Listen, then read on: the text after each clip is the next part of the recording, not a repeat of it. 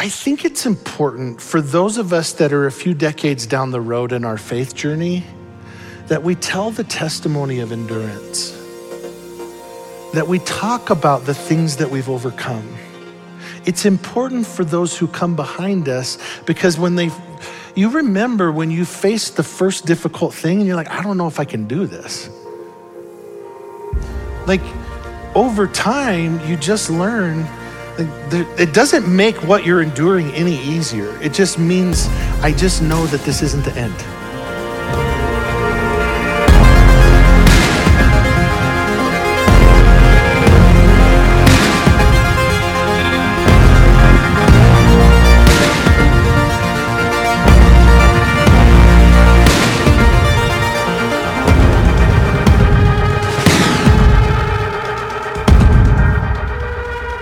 We're gonna tackle Revelation chapter 6 today.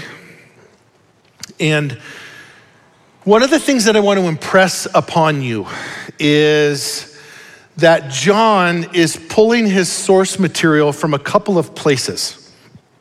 One of them is the cultural space. And we've been talking a lot about that with the letters and the different towns and what's going on and some of the different things in the culture that are going on, where we capture what's going on in the letter, in the culture, and add it into the letter in order to make a point about what's happening from a spiritual perspective. That's one of the ways that John is dealing with this. Now, the second source for his material is from the text.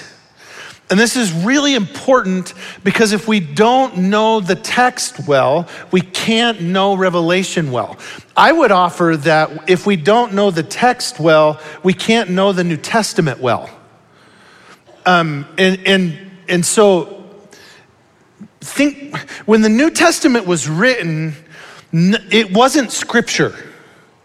It was canonized later. The only thing that they had as scripture was the Hebrew Bible. And so you're like, why doesn't John pull from Paul? Because Paul wasn't recognized as inspired at that point.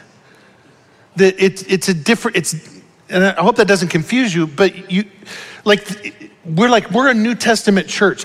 Just to be clear, like if you don't understand your Old Testament, you can't understand your New Testament. Like that, you've got to know the Old Testament well in order to have an accurate picture of what the New Testament is saying. It's just the way it is. And I would even say it this way, this is a strong statement, but hear me. There's the Old Testament and then like the New Testament is inspired commentary on the Old Testament. And I know it's Jesus and all of that. Like, yeah. I hear you. But you have to understand that the New Testament, the letters, the Gospels, all of it, they're all connecting the dots between the Old Testament and what Jesus is and who God is and how the world's supposed to function. They're pulling all of that out of the Old Testament. John is getting his fundamental source material out of that space. And the problem is if we don't know that, then what we can do is try to make Revelation say something that it doesn't. Because we're trying to anchor it into the clouds somehow, which is hard to do, by the way. What's more important is that these relevant texts are addressing the same issues that they are now dealing with as a reminder that this isn't the first time that God's people have been here. This isn't the first time that God's people have been through these kind of tough issues. We've been here before, and that's comforting because what that means is we don't not know how to deal with this stuff. We're not at a loss here. God's people have been enduring these kinds of things for thousands of years. And we're gonna be okay. And that's an important statement. In the midst of hard things, we're gonna be okay. Now, in chapter 5 and in this prophecy, this revelation of the throne room of the universe, we're introduced to a scroll and no one can open it, which is a big deal because the scroll is it's what makes sense out of all of this. The scroll is what's supposed to help everything that's going on around us. The scroll is what helps us understand what's actually going on, what's behind the curtain, so to speak. Like, how is this actually happening? And no one can open it. And so John weeps, and then the angel comes to John and he says, hey, weep no more. Look, the Lion of the tribe of Judah, he is worthy to open the scroll. And we're like, yeah, the lion. And we expect like Aslan, right? Like, lion. That's what we expect. But what happens is John turns around and he says, I saw a lamb that looked like it had been slain.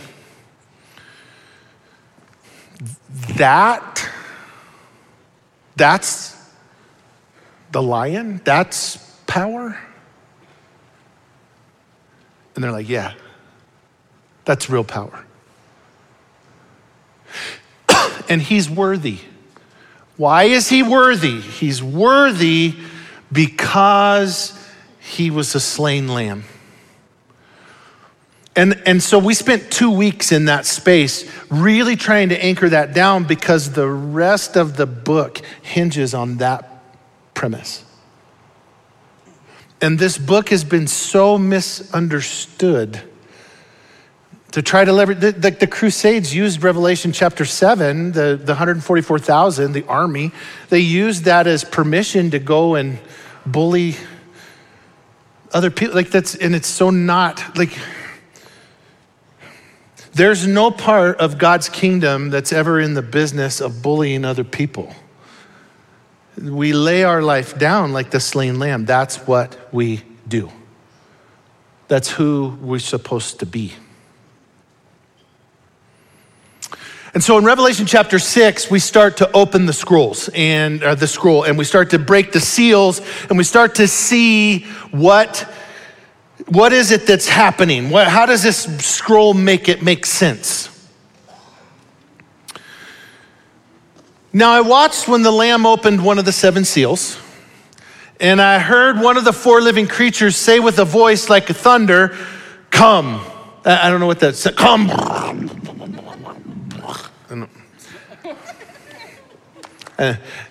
That's what thunder sounds like. I think you've had a lot of experience with thunder over the last few weeks. You've gotten to, know what thunder sounds like.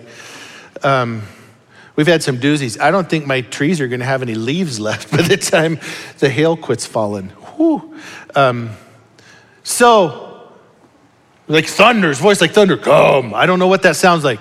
And it looked, and behold, a white horse. Oh, okay. So here's where we are. The opening of the seals begins with the 4 horsemen of the apocalypse. Wah, wah, wah. Now, by the way, I think that what we do is we put it into some futuristic thing that's gonna happen eventually. For the first readers of this, they didn't see this white horse as something to be looked forward to. They saw it as like, oh yeah, that's my life. How do they do that? Well, here's what it says. Its rider had a bow and a crown and was given to him, and he came out conquering and to conquer. What is that? Well, what we know is in apocalyptic literature, colors and numbers and there's these words, these all have symbolic meanings. And what is this? Well, white is always the color of imperial conquest. It's always the color of imperial conquest. And think about, by the way, this isn't just apocalyptic. This is true in the ancient world. When a king or a prince or a governor or a big government official comes into a town that they've conquered, they ride a horse. What color is it? White, always it's white. Why? Because it's a symbol of power. It's a symbol of domination. It's a symbol of conquest. That's what it is. So the white horse is ridden by a rider who came out conquering and to conquer. And for the first readers, they're like, that's not gonna happen someday. That's my today. That happened right now. And when he opened the second seal, I heard the second living creature say, "Come." And out came another horse, bright red. Why? What else is red? Blood. Why is that? Because the rider was permitted to take peace from the earth so that people should slay one another, and he was given a great sword. Why? Because after the desire to have imperial conquest always comes war. That's just the way the world works. It's the way the world works. I want to have conquest. In fact, Rome had a mantra, this thing that they kept quoting, and it went like this: piety, war, victory, peace. And this is how it worked, is these are the four things. If I have piety, then I go to war, then the gods give me victory, and then I have peace. So I hold to the faith of my forefathers, and then I go to war. And the gods give me the war, and that war leads to peace. Well, here's a question. Peace for who? Is it because here's what John does with it. He goes, this red horse, the rider was permitted to take peace from the earth, not give it. War doesn't bring peace, it takes peace from somebody. So as long as I'm on the right side of war, then I can have peace. It's not real peace, but I can have peace, because the problem is once I conquer you, I have to maintain it. And that becomes a lot of work. That's not peaceful. But what he says is this rider takes peace from the earth. This is the way the world works. Then we keep going, and when he opened the third seal, I heard the third living creature say, "Come." And I looked, and behold, a black horse, and its rider had a pair of scales in his hand. Why? The scales, the two-sided scale. Why? Because this rider is all about injustice. It's all about injustice. And of course, imperial conquest leads to war, which leads to injustices of all kinds, by the way. Economic injustice, racial injustices, all kinds of injustices happen as a result of this worldview. And this is the way the world works. And again, for these readers, this isn't something that's far off for them. Now, here's the thing. If you want to take, in some mystical sense, if you want to take this passage and apply it to the future or something that's coming or whatever, we can have that conversation, but that's not what John is doing. John is writing this to a group of people who aren't applying it to far off. They're applying it to like, oh, red horse? Oh yeah, that's my neighbor. That's my family member. We've lived it. Economic injustice, social, racial injustice. Oh, absolutely. We live that. There are those who have and they take more, and there are those who don't have and can never have. Like, this is the way the world works. And empire always leads to this. It always does. And so John's not pitching anything new for them. They're like, oh, right. So in order to make sense out of this, what we have to see is that this is what's happening. The way of the world is winning.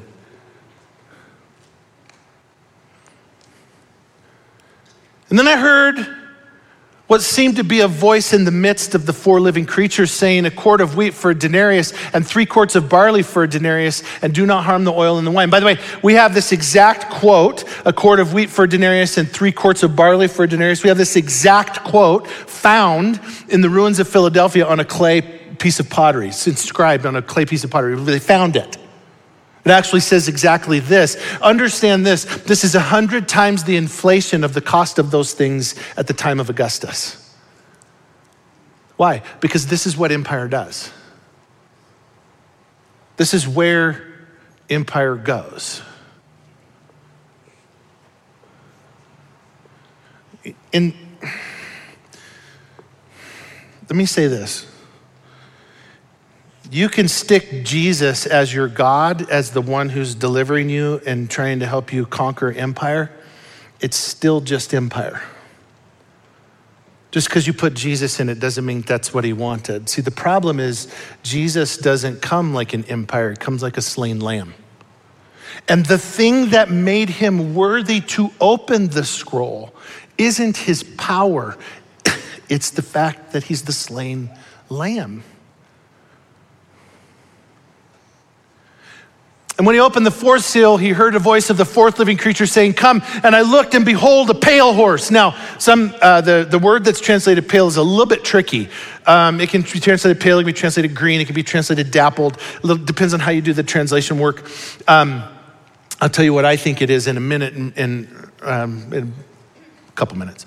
10 minutes. And its rider's name was Death. Okay, that's interesting. And Hades followed him. Why? Because imperial conquest leads to war, which leads to injustice, which leads to death. Always. It does. Look, read history. It does. This is how it works. There's nothing new in any of this. There's nothing like, oh, wait a minute, what are you saying? I'm saying this is how history works. It's the way of the world. So we start with imperial conquest. It goes to war, it goes to injustices, and then it goes to death. Who dies? The weak ones. And so it says they were given authority over a fourth of the earth to kill with the sword and with famine and with pestilence and by wild beasts of the earth. Hold on to those things because we're going to come back to them here in a little bit. And when he opened the fifth seal, I saw under the altar the souls of those who'd been slain for the word of God and for the witness that they had borne. So here's what's happening. Imperial conquest leads to war, which leads to injustice, which leads to death, which leads to those who would stand against what all of this is for, they get murdered too. For the word of God and for the witness that they had borne. They're not escaping any of this. They have to figure out how to endure it. In the name of the word of God and the witness that they borne, the life that they live led them to death. And they cried out with a loud voice, "O sovereign Lord, holy and true, how long before you judge and avenge our blood on those who dwell on the earth?" So these saints, the souls of the saints that are under the altar are crying out like, "God, stop making people die. Stop doing this. Stop letting this happen because it's broken." And he's like, I know. It's not how things are supposed to go. It's not what the world's supposed to look like. And then they were each given a white robe and told to rest a little longer until the number of their fellow servants and their brothers should be complete, who were to be killed as they themselves had been. So there's more death coming. And some of these saints that are in the midst of this injustice on the wrong end, some of them are destined for death. And the full number of them had not died yet. That's John's encouragement to his church. Like, that doesn't feel too positive, John.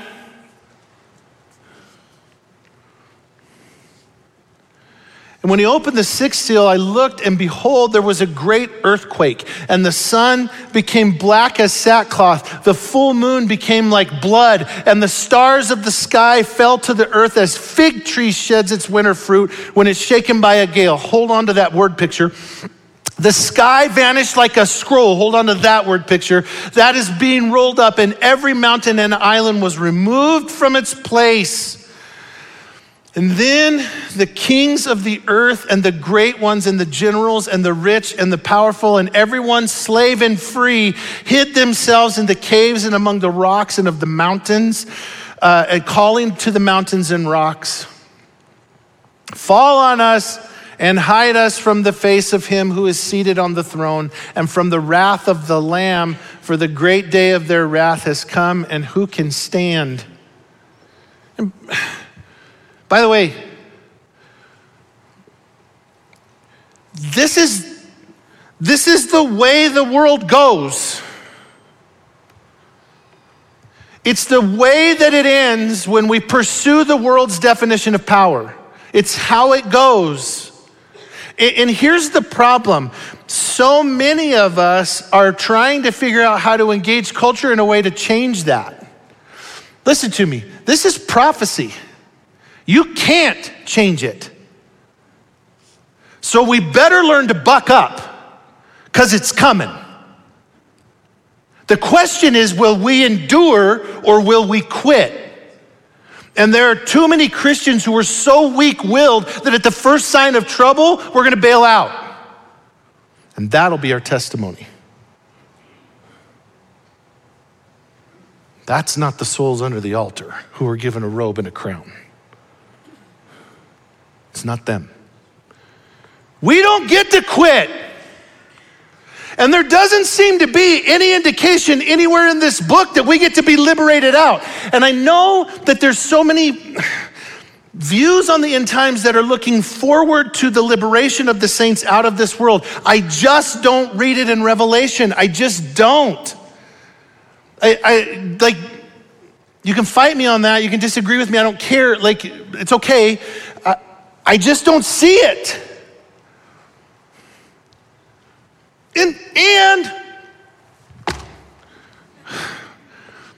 can I just say that this isn't a reference to the blood moons? Oh my gosh. That is not what's going on. This is a throwback to the prophets describing what happens when empire comes to town. Did you know that the four horsemen of the apocalypse existed hundreds of years before the writing of Revelation? You guys are like, oh yeah, Zechariah 6. Right? I was memorizing that this morning. And again, the reason why we struggle to wrestle with Revelation well is because we don't know our text. We don't know where John's pulling from. Look at Zechariah 6. Just look at it. Look at it. Again, I lifted my eyes and saw, and behold, 4 chariots came out from between 2 mountains. And the mountains were mountains of bronze. The first chariot had red horses, the second black horses, the third white horses, and the fourth chariot dappled horses. Does this sound familiar? All of them strong. And then I answered and said to the angel who talked with me, what are these, my Lord? And the angel answered and said to me, these are going out to the 4 winds of heaven after presenting themselves before the Lord of all the earth. And the chariot with the black horses goes towards the north country, the white ones go after them, and the dappled ones go out toward the south country. And with the strong horses came out, they were impatient to go and patrol the earth. And he said, go and patrol the earth, so they patrolled the earth. Which is a good thing for them to do after he says that. And then he cried to me, behold, those who go toward the north country have set my spirit at rest in the north country. And the word of the Lord came to me, take from the exiles. Do you ever get tired of reading Bible names? Can we just call them H-Bomb and T-Dog and JD? Can we just call them that for the sake of, take from the exiles H-Bomb and T-Dog and JD and who have arrived from Babylon, and go the same day to the house of Josiah, the son of Zephaniah, which is actually how you say that in Hebrew.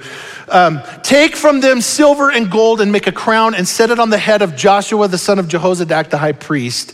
And say to him, thus says the Lord of hosts, behold the man whose name is the branch. For he shall branch out from his place, and he shall build the temple of the Lord. It is he who shall build the temple of the Lord and shall bear royal honor, shall sit and rule on his throne.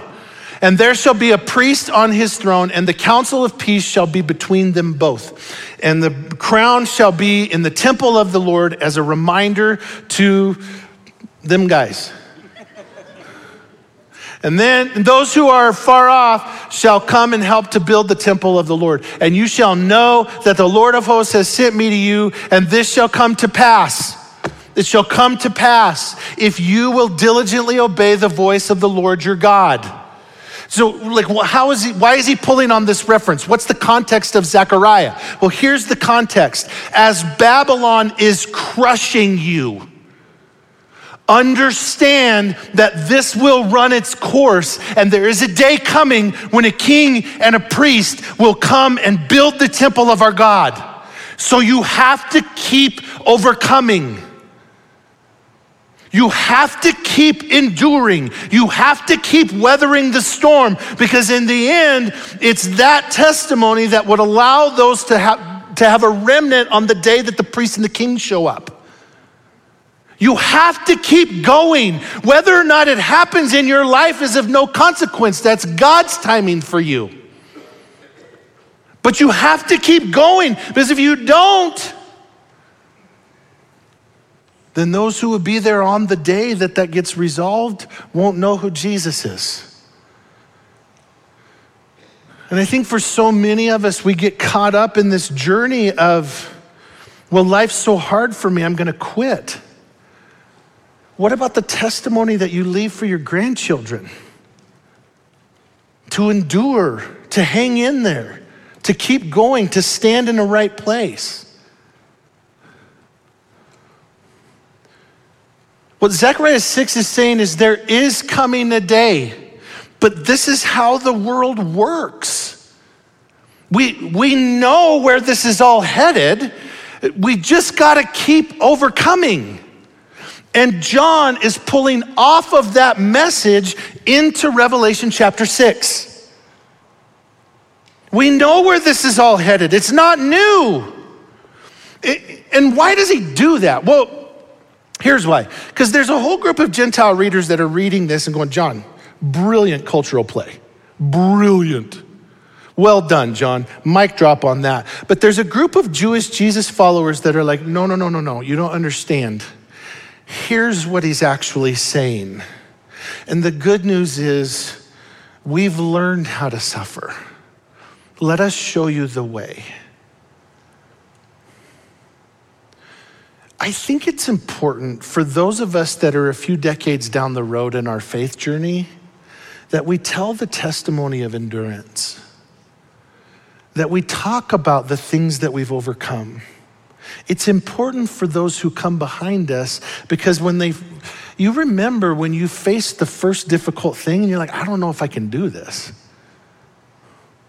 Like over time, you just learn, it doesn't make what you're enduring any easier. It just means I just know that this isn't the end.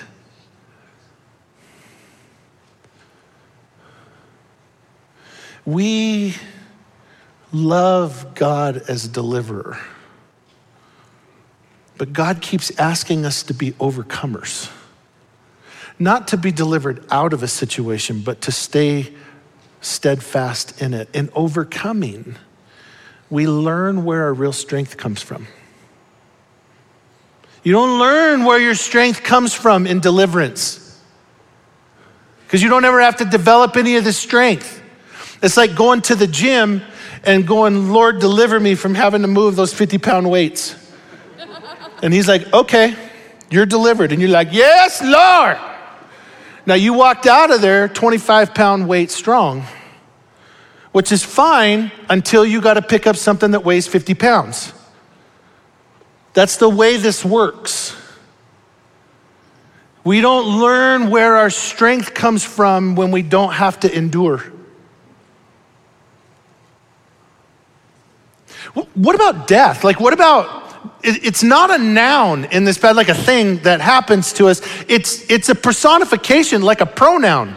It's listed as a pronoun grammatically, like, which is interesting. What about that? I wonder if he was thinking about Hosea 13. That also lists death as a pronoun. I shall ransom them from the power of Sheol. I shall redeem them from death. O death, where are your plagues? O Sheol, where is your sting? Compassion is hidden from my eyes. Though he may flourish among his brothers, the east wind, the wind of the Lord shall come, rising from the wilderness, and his fountain shall dry up, his spring shall be parched, it shall strip his treasury of every precious thing. What is he saying here? He's like, listen, death may very well cause problems. He may show up and wreak all kinds of havoc. But listen to me, the east wind is gonna blow. God is going to show up. He is. Will you be there when he does? Or will you have bailed out already? If we keep reading, it says, Samaria shall bear her guilt because she's rebelled against her God. They shall fall by the sword. Their little ones shall be dashed in pieces and their pregnant women ripped open. Gross. Yeah, it's the Bible. You should read it.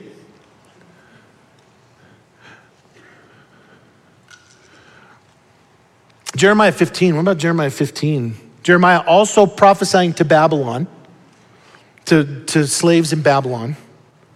Here's what he says. When they ask you, where shall we go? You shall say to them, thus says the Lord, those who are for pestilence to pestilence, those who are for the sword to the sword. By the way, if you're familiar with the book of Revelation, you know that this is a direct quote out of the book of Revelation. Pulls this as a direct quote into the letter. Those who are for famine to famine and those who are for captivity to captivity, I will appoint over them 4 kinds of destroyers. Interesting. Declares the Lord. The sword to kill, the dogs to tear, and the birds of the air, and the beasts of the earth to devour and destroy. Didn't we hear something in Revelation 6 about the wild beast that came to destroy? Interesting. Listen, here's what Jeremiah is saying. The people that are held captive in Babylon, being crushed by empire, are like, God, how long are you gonna, where do we go to protect ourselves from this? He says, I'll tell you where to go. If it's for pestilence, go to pestilence. If you're appointed for the sword, go to the sword. If you're appointed for famine, go to famine. That's where you go. That is not the answer I was looking for. Right? Listen, there are some times in our life that we give a testimony of who God is because of the victory that he's displayed in our life. Much more often, we give a testimony of who God is and how much he means to us because of the way that we endure. What about Jeremiah 24? Still prophesying to Babylon. And I will send sword, famine, and pestilence upon them until they shall be utterly destroyed from the land that I gave them to and their fathers. What the? I don't like that at all. Listen to me. Again, this is prophecy. It's the way the world works. It's coming. You're not going to be able to avoid it. It's coming. Well, I shouldn't say it that way. You'll be able to avoid it. Here's how you do. Give up on your faith.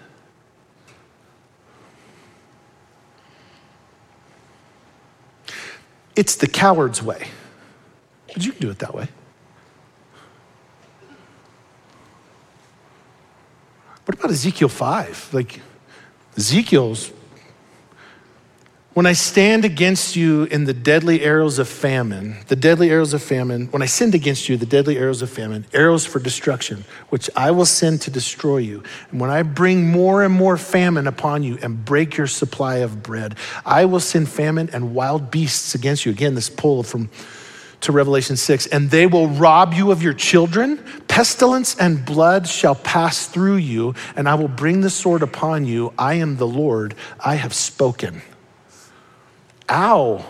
We don't like a God who says that, right? But here's the deal.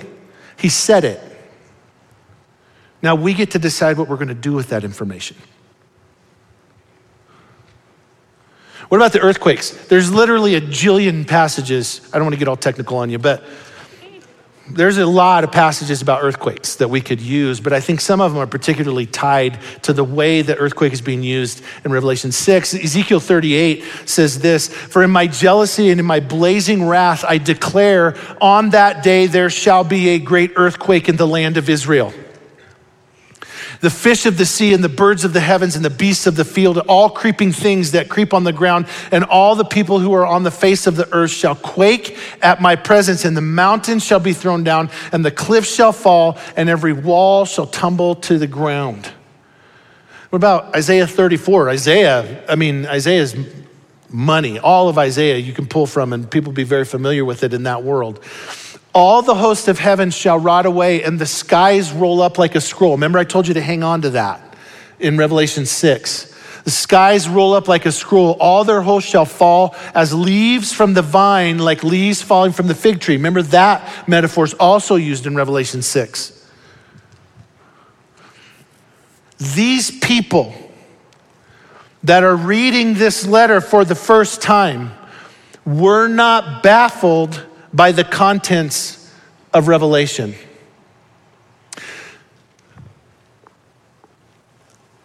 Here's what I want to do with this. I need to tell you. I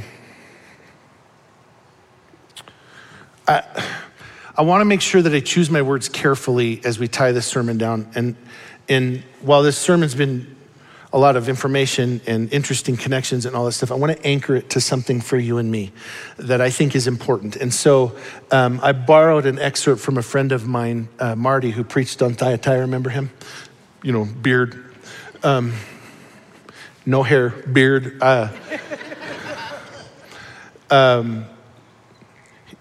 He wrote this, and I stole it. And it says exactly what I think we need to say. And so the words are chosen very carefully. Here's what it says. I'm going to go back and read the first sentence again. "These people were not baffled by the contents of Revelation." The people there understood the immediate application to their immediate context.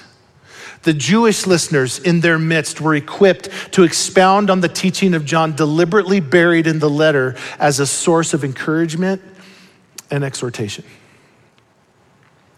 Please understand that the original readers would not have projected these pictures and ideas into the future.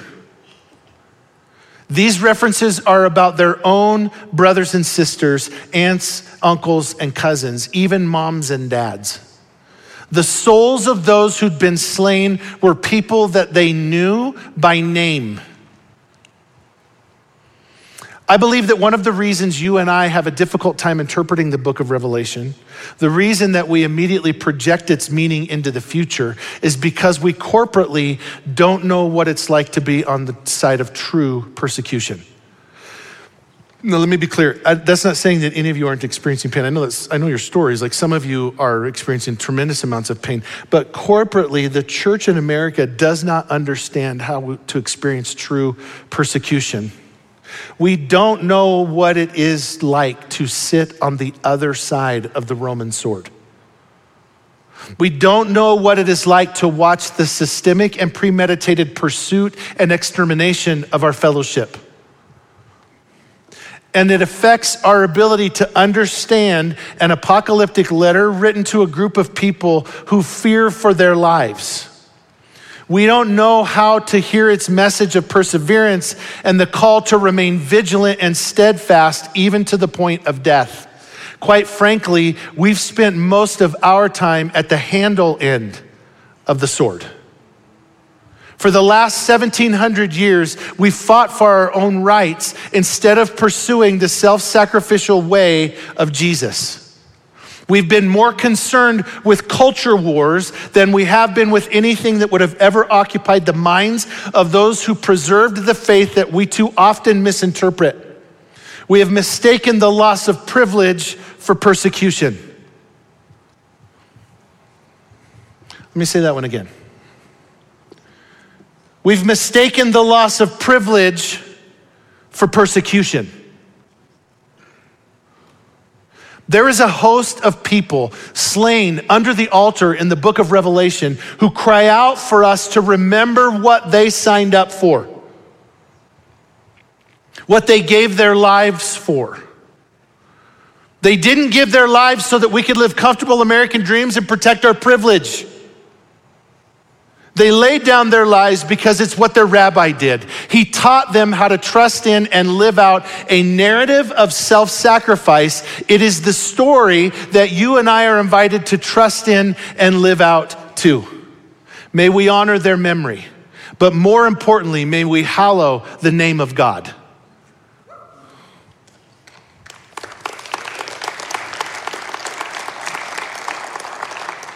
It's too easy to get sucked into the world's definition of how things work and sprinkle Jesus on top of that and expect the cause to be noble. But it isn't. It is never noble to ask anyone else to suffer so that I can succeed. That is not the way of the slain lamb. Jesus is inviting us to the way of the slain lamb. It is the way that the kingdom triumphs. It does not triumph at the handle end of the sword. All through history, nations have tried it. Everyone's tried it, and it always ends in the same place. It always ends in the same place.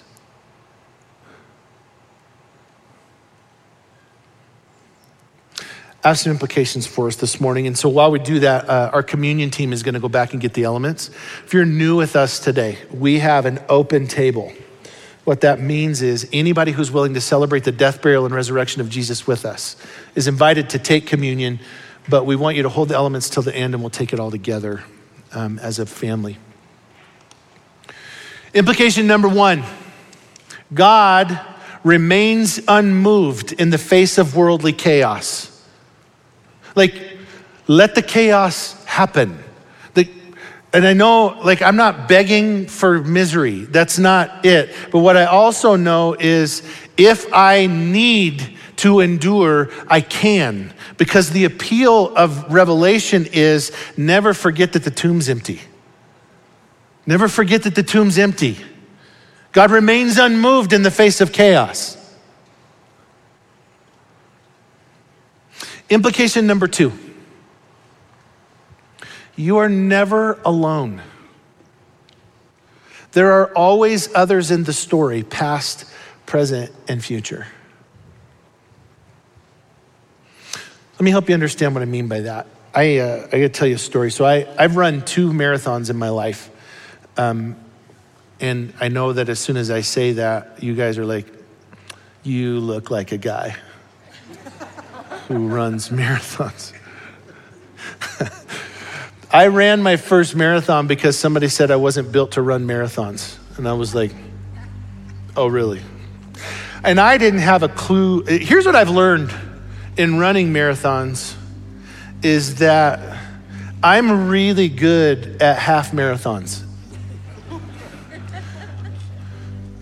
But the problem is, don't ever tell me that I'm running half of something.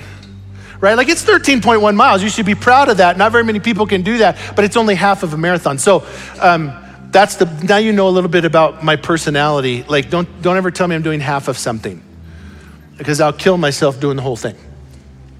But my first marathon, as I trained, I didn't have a clue what I was doing. I was just running a lot and on a lot. I was like, I'm just gonna add a mile every day until I run 26 miles. Turns out that's not a great way to go. But I didn't know And so I overtrained substantially. I got tendonitis in my knee. Right towards the end of my training, that tendonitis in my knee, and it hurt. My IT band was really tight. Every time I'd step, it would shoot pain. It would grab my sciatic nerve. It was bad. It was painful, and I was having a hard time training. So the day of the race comes, and I take like 12 ibuprofen, because what liver damage, right? Like, I'm good. If that's the worst thing I've done to damage my liver, then I don't have a strong testimony. So I was running, and I felt pretty good. And I'll never forget, 12 and a half miles. I'm 12 and a half miles into the race, and I'm coming around a corner, and I step, and pain just shot. Like, it felt like it went all the way up into the middle of my back. I was like, oh, gosh. And I stopped, and I felt like I could barely move, right? My first thought was, man, I ran 12 and a half miles. That's pretty good. It's pretty good. This was my second thought. I'm not even halfway done yet. How am I going to do this? Because here's the thing. What I knew is I could quit. Ran 12 and a half miles, nothing to be ashamed of, right? Like, I could quit. The problem with that is I knew I'd have to look my wife in the eye. And here's the thing about that. She wouldn't have made me feel bad, but, training for a marathon is a major investment of time. And my whole family sacrificed, I can only do my long runs on Saturdays because that's the only time I had enough time to do it. So every day that we had our kids, like as a family, I was off running for 4 or 5 hours, and all the food and the hotel and the traveling and all, like, this was a major investment on my family's part. And I was like, I can't look her in the eye and tell her I didn't finish. I can't do it. All the investment that she made, all the sacrifice that my kids made, all of that would be for nothing. And so I started thinking, like, how do I keep myself motivated in this? Here's my point. There were two things that allowed me to finish that race. No, I didn't finish it in any spectacular fashion, but I finished it. I don't think God's asking us to finish in spectacular fashion. Just keep going, right? Two things kept me going. One is the reality of who I would let down if I quit. The other one was stories of people who had done like really hard, like every Seabiscuit, Miracle on Ice, like every story that I could think of, every overcomer story that I could think I was running in my head. The stories of people who had been through hard things and kept going, like that kept me going. And then the reality of who I would let down if I quit, that kept me going. And I think that's true in our testimony of our faith journey as well. We're never alone, because we have the stories of those who came before us. These people who were the first readers of Revelation, they endured, like they did it. And we sit in this room today because they did it. And then there's the reality of who I let down if I quit. I don't know which one hurts worse, but I don't know if I could look my kids in the eye and say, I've bailed out on my faith. You're never alone in this journey. Implication number 3. Our faith is built on the foundation of those who endured unbelievable persecution because they believed in the power of resurrection. That in the end of this, no matter what we endure, even if it takes us to death, we serve a God who conquers even that space. Implication number 4, our belief in resurrection should cause us to lay down our fear and walk shamelessly in the way that leads to life. We don't have to be ashamed of it. And as our culture gets more complicated and more, not just non-Christian, but almost anti-Christian, so what am I afraid of? What are you gonna do, spank me and take away my birthday? I'm turning 50 this year. You can take that birthday away all day long. I don't care, right? I don't need that one. I don't need any more birthdays. Take it all away. I don't care. This world is not my home. So what? So what? We can walk shamelessly in the way that leads to life. And I think as we move into communion time, the power of resurrection and this thing that we remember in communion, the death, burial, and resurrection of Jesus, often gets lost in the chaos of the world's definition of what success and power and happiness is. And I would just offer, as we start thinking about preparing our hearts for communion, for you to wrestle with this question, like, what is it that is getting in the way? Where in this last week have you been distracted? Where have you been distracted? Because I think the invitation of resurrection is to get back to what actually matters. Let's talk with the Lord about that for just a minute as we get our hearts ready for communion.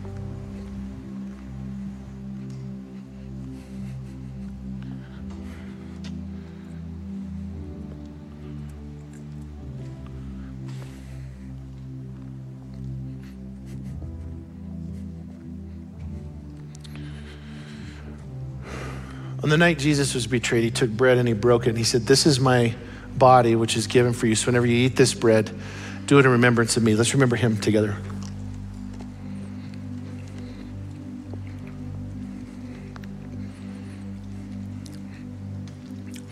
And then after the dinner, he took a cup and he said, "This cup, this is the blood of the covenant, which is shed for you. So whenever you drink this cup, do it in remembrance of me." Let's pray.